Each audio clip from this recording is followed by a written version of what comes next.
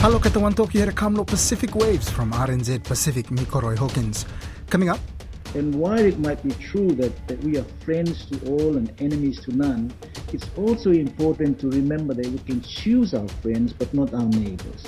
Top US officials meet with the Solomon Islands Prime Minister of the China Security Treaty. The Kanaks say they will have no part of it because that basically means that they have been reduced to a minority. Then, of course, they will always lose. FLNKS parties in New Caledonia standing firm on decolonization from France. COVID-19 in the past 2 years has made us sit back and rethink how we should do better in terms of tourism.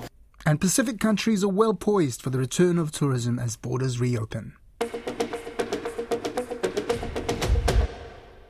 Two top US officials met today with the Solomon Islands Prime Minister Manasseh Songovare in the wake of his government's signing of a security cooperation agreement with China.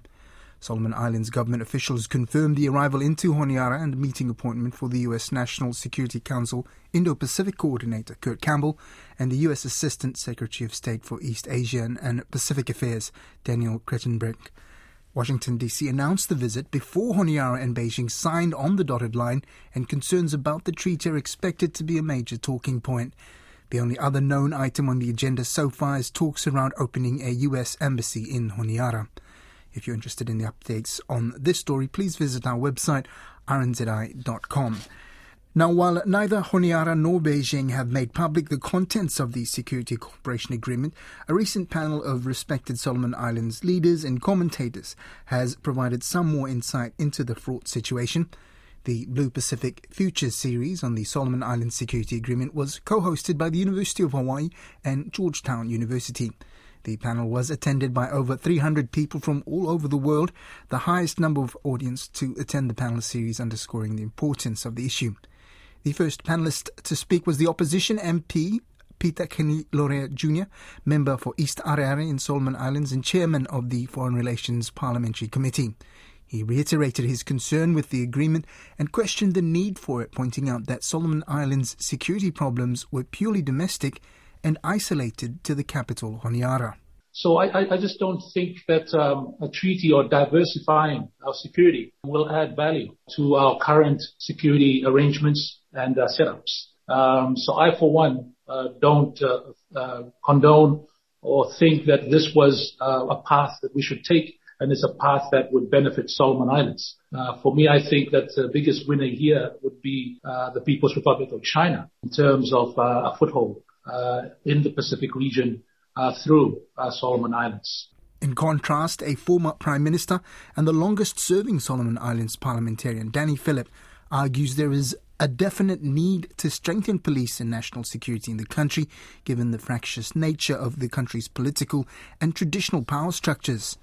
Danny Phillip says successive Solomon Islands governments have struggled to find ways of making tribal lands, cultural values and systems become more relevant to modern economic development needs.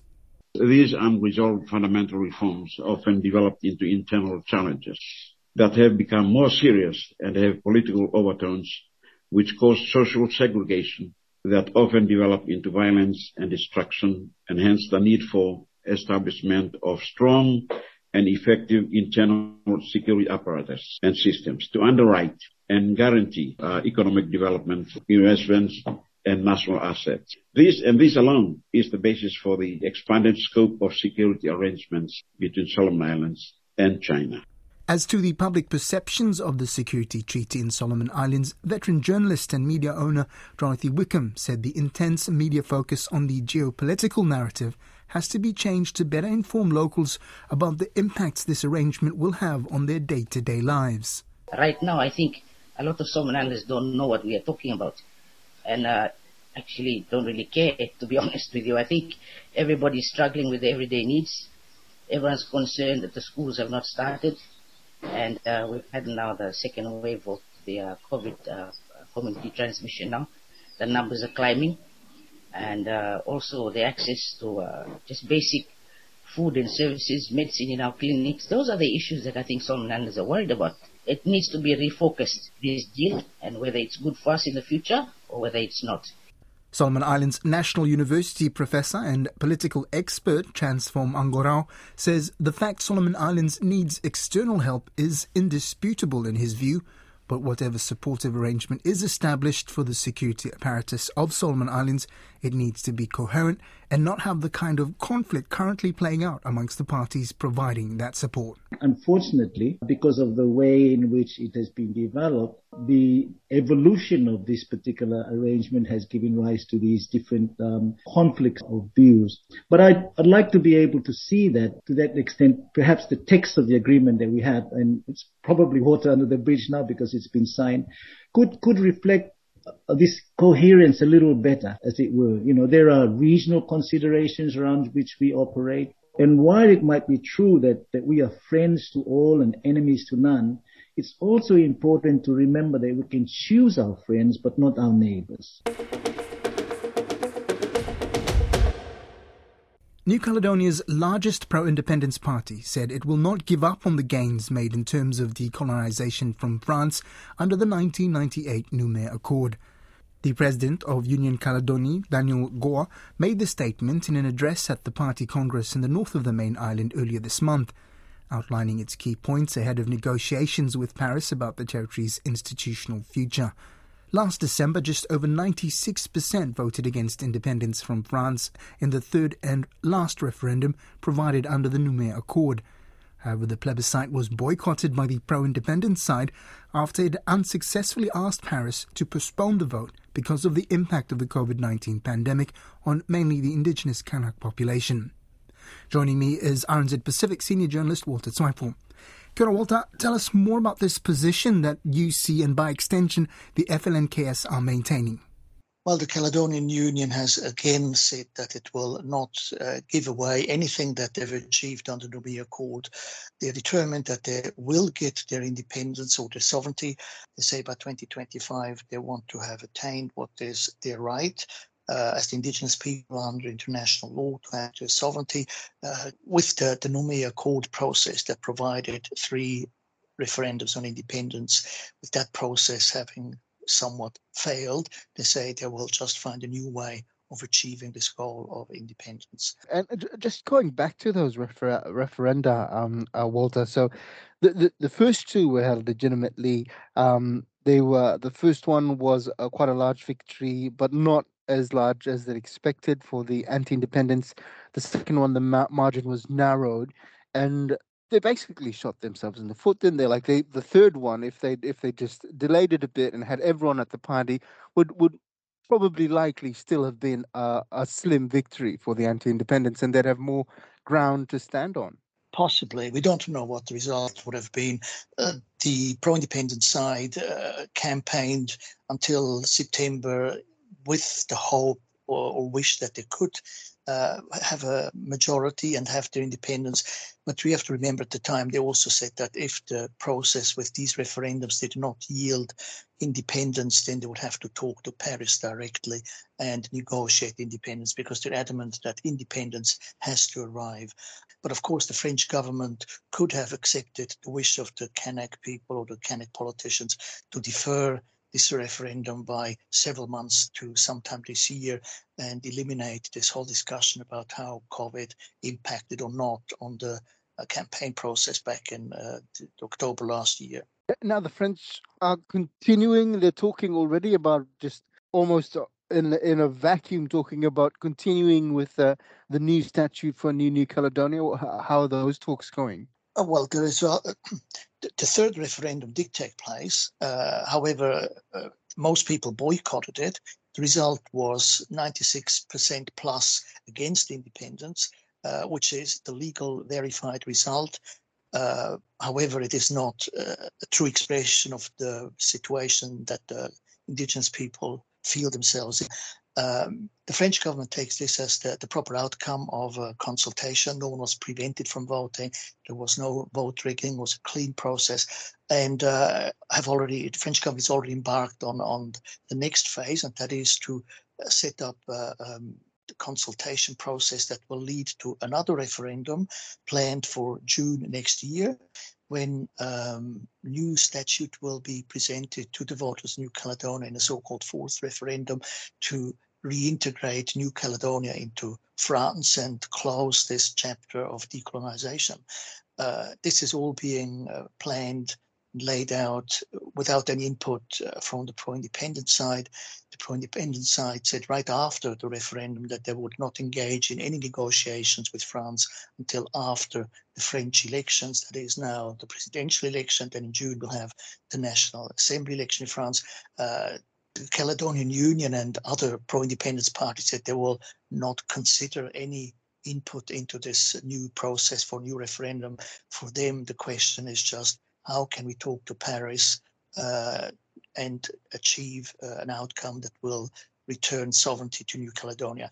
The Caledonian Union says that any of these talks, they have to take place in New Caledonia. Traditionally, the so-called signatories to the Nouméa Accord, that was the framework for the last 20 plus years, those talks usually took place in Paris. The entire political elite from New Caledonia would go to Paris, meet the Prime Minister, meet senior officials, be there for 2 or 3 days or a week, and knock out further steps in this decolonization process. But now the New Caledonian says, no, the next round of talks, if any, they're going to be in New Caledonia. We'll have to see who is going to accept this sort of formula. This last referendum where the pro-independence Kanaks boycotted and basically the anti-independent French loyalists got such a huge result. Does it not raise questions as to why there are even settlers on this referendum? If this question is about whether Kanaks want independence, why are there even any French citizens or settlers on this electoral roll to start with? From the Kanaks point of view, they understand that there are people in New Caledonia who arrived there against their will. New Caledonia was a prison colony, a settler colony. The prisoners are considered as victims of history. And from the vantage point of the Kanaks, they want to create a new nation and offer these so-called victims of history to join them in building a new nation. And what they said, well, we invite you along on this path to end up with an independent New Caledonia. Do you want to be part of this New Caledonia? They talk about the common destiny. The take with these, the rejection now 3 times, is that apparently the people who had been invited in to join this project don't want it. They'd rather be with France. Therefore, they won't talk to them anymore, but just talk to Paris directly. Indigenous people talking to Paris to get what they want, that is the right to their own sovereignty again.